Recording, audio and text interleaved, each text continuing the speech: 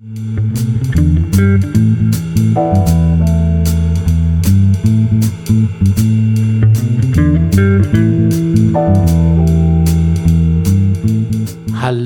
and welcome back to Cover, and to the third of 3 podcasts about crime fiction and the Swedish crime drama Wallander. This time we will be talking about Series 2 and Series 3. In the previous podcast, we pointed out that one of the features of this drama is an arc of disappointed love that runs through each series. You'll remember that in Series 1, the love arc between Linda, Kurt's daughter, and Stefan ended tragically, and Kurt himself had a brief but unsuccessful romance with a woman who suddenly appeared in his life. In Series 2, in the very first episode, a new prosecutor takes up a position in Ystad. Her name is Katarina. She's divorced with 2 children. She's intelligent, slim, attractive, some years younger than Kurt. Kurt, by this time, has bought a house by the sea. Indeed, in the very first minutes of that first episode of Series 2, we see him and his colleagues tipsily celebrating the new house, and his colleagues presenting him with a handyman's toolbox. Well, the new prosecutor, Katarina, ends up renting a house just along the beach, not far from Kurt, which obviously brings them closer and provides lots of opportunity for socializing outside work. But as so often in Wallander, the romance does not proceed smoothly. They are colleagues, and Katarina, who is recently divorced, is never convinced of the appropriateness or the desirability of a real relationship. She likes Kurt, she's fond of him, she admires him as a colleague, but she is never really ready to cross the line into a committed relationship.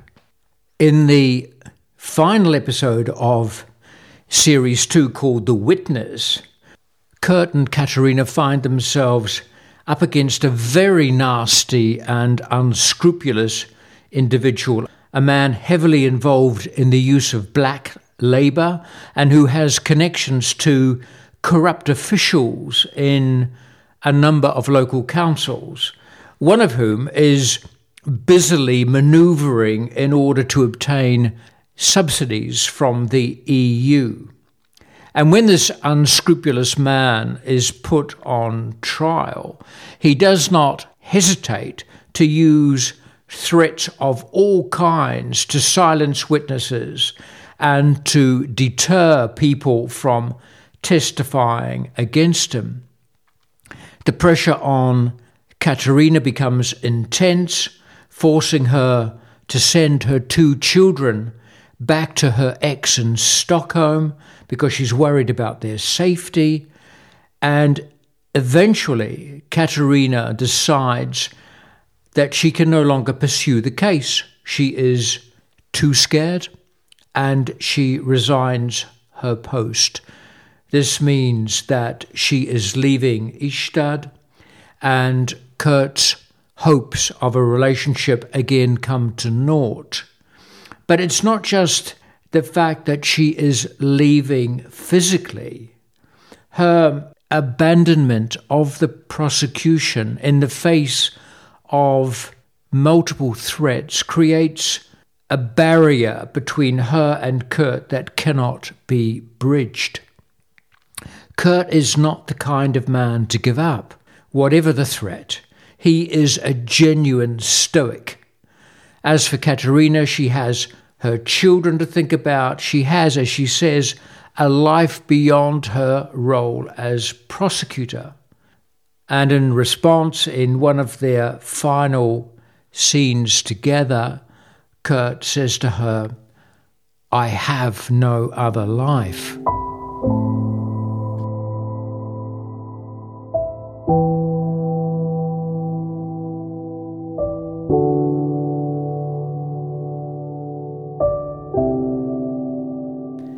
Series 2 also introduces the excellent Nina Zanjani as Isabel and Sverre Gudnason as Pontus.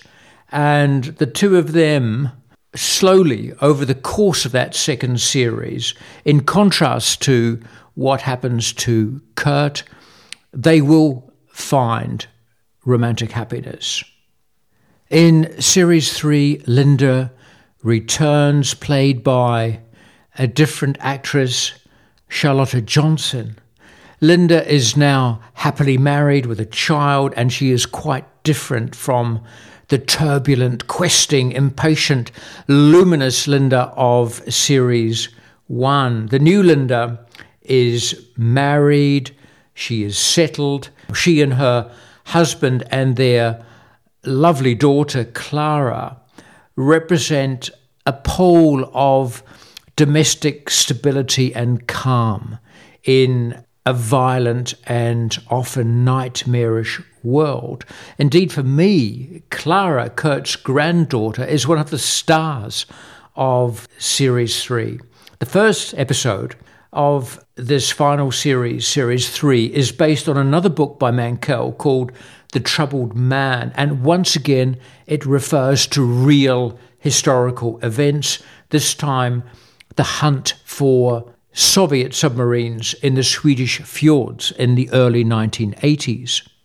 Meanwhile, Kurt in Series 3 has a new love interest, a woman called Bea, who is a teacher at Clara's school. However, as Kurt's feelings for Bea develop, we discover that he has been diagnosed with Alzheimer's. There's, for me, an unforgettable scene towards the end of the third episode in that series where we see Kurt taping photos onto the wall of his wardrobe behind his shirts and trousers hanging there.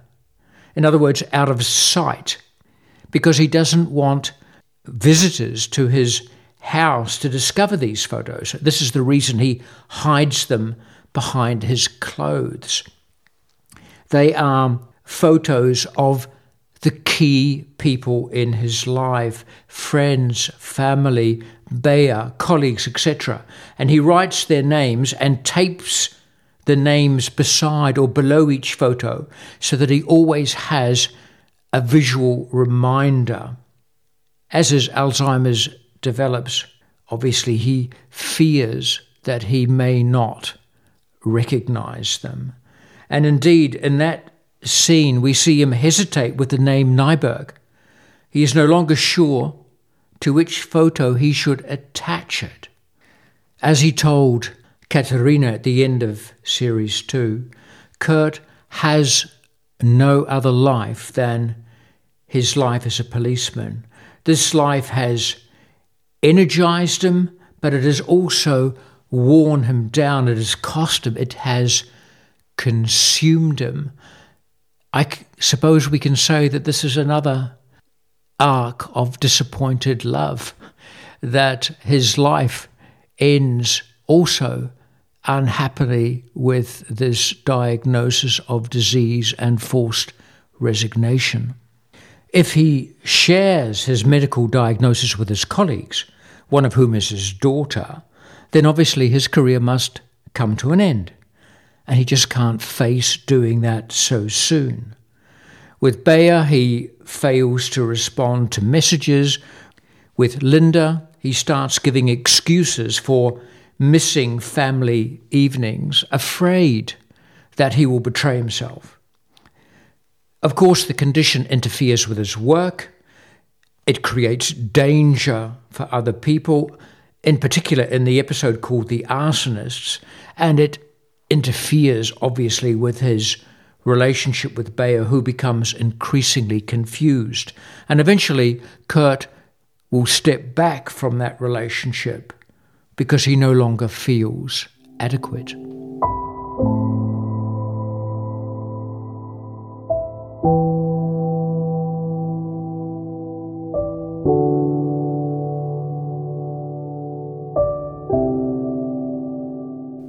Many people have commented on the landscape shots in Wallander, the stretches of open fields, the woods, the lakes. But for me, the more important natural feature is the sea. As we have commented in Series 2 and Series 3, Kurt lives beside the sea. So what does the sea represent, so to speak? On one occasion in Series 1, Linda goes windsurfing or sailing, and in Series 2 and Series 3, on a couple of occasions, Kurt does swim in the sea, but not with much joy. He plonks himself in and makes a few strokes and gets out. Of course, the dog, Juicy, named after the Swedish opera singer, Juicy naturally loves the beach, and Kurt and Juicy frequently walk up and down the beach. And this is obviously a moment of restoration of the spirit, of balm, of rest and repose after the dangers and the stresses of working life. Once in Series 3, Kurt and Juicy happen upon Bea on the beach after she has been for a swim. So I suppose that the possibility of the sea as a repair mechanism does exist. And indeed, on occasion, Kurt looks out at the sea from his patio and it looks soft. But in general, it is not a sea that sparkles. It's more often a rough, choppy sea, a dark sea, sometimes dark blue or dark green or grey or even black. It's a relentless sea. Occasionally a sea that soothes and reinvigorates, yes, but more often a sea that rolls towards the shore from a dark place. The waves keep rolling in incessantly like worries, like the evils that lurk beneath the surface of civilized European societies. Ferries continually cross this sea, bringing people, bringing freight, also bringing crime, bringing blackleg workers who will be exploited, bringing young women who will be trafficked into prostitution. I remember when I was a teenager in New Zealand, I swam in the sea throughout the year, winter and summer, and to me the sea represented health and freedom and laughter. But the sea in Wallander seems much less cheerful. Indeed, it makes me think of the poem Dover Beach by Matthew Arnold. If you look for that poem online, there's a stanza in which Arnold describes the pebbles being flung onto the shore by the waves. And then he talks about ancient Greece and says that Sophocles heard in the sound of the sea the turbid ebb and flow of human misery.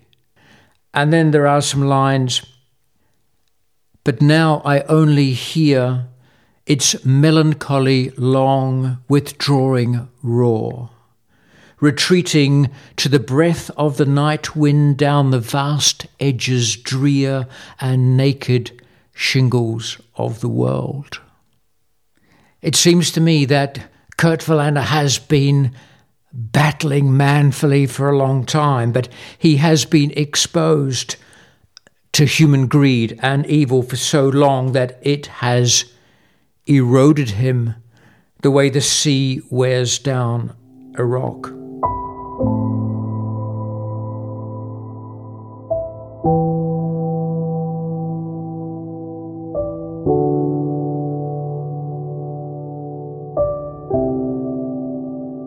In the previous episode, I mentioned Inspector Morse of the British TV series and commented on the resemblances between Morse and Wallander. Both of them are flawed human beings with poor diets and a problem with alcohol and a love for opera music and classical music. Both are consumed by their work. Both are worn down by it. Both are lonely men who are unlucky in love. And yet there are differences. It seems to me that Wallander is a kinder individual than Morse, more compassionate, more tolerant, more aware of his society. And yet the stress and disillusionment that inhabit Kurt Wallander seem to me to be of a sadder and heavier variety. After all, Morse drives around in a shiny red Jaguar and enjoys confronting the dons of Oxford with his own cultural elegance and intelligence. At bottom, Morse is reasonably content with his flat and his collection of music. That flat is a haven of peace for him. And while Kurt does enjoy his house beside the sea, he does not drive a Jaguar. He drives whatever is available. He has no intellectual pride, just a desire to stand against the horrors, the evils, and the harmful prejudices that surround him. In the final episodes of Wallander, it is no longer possible for Kurt to conceal his Alzheimer's, and his relationship with Bea begins to collapse. Kurt is left washed up like a piece of driftwood on the beach. He still has his granddaughter. In fact, she now has a little sister, a baby. But his career is over. And meanwhile, the waves continue to pound the shingles. The sea continues to bring in fresh shoals of problems. Wallander is a Swedish achievement. Written by a Swede, acted by Swedes, brought to the screen by Swedes. It's a Swedish triumph, one of the great crime fiction series, in my opinion. And it's also a jewel of European culture. I personally have spent most of my almost 30 years in Europe, in the Latin south of the continent. And of course, the way people in Portugal or Spain, Italy or France behave and talk and express emotion is very different from the way they do it in Sweden. And yet we all share a common European culture. I feel close to Henning Mankell, to Krister Henriksson, to the character Kurt Wallander and the other wonderful characters in that series. Their stories resonate strongly with me, as do their values.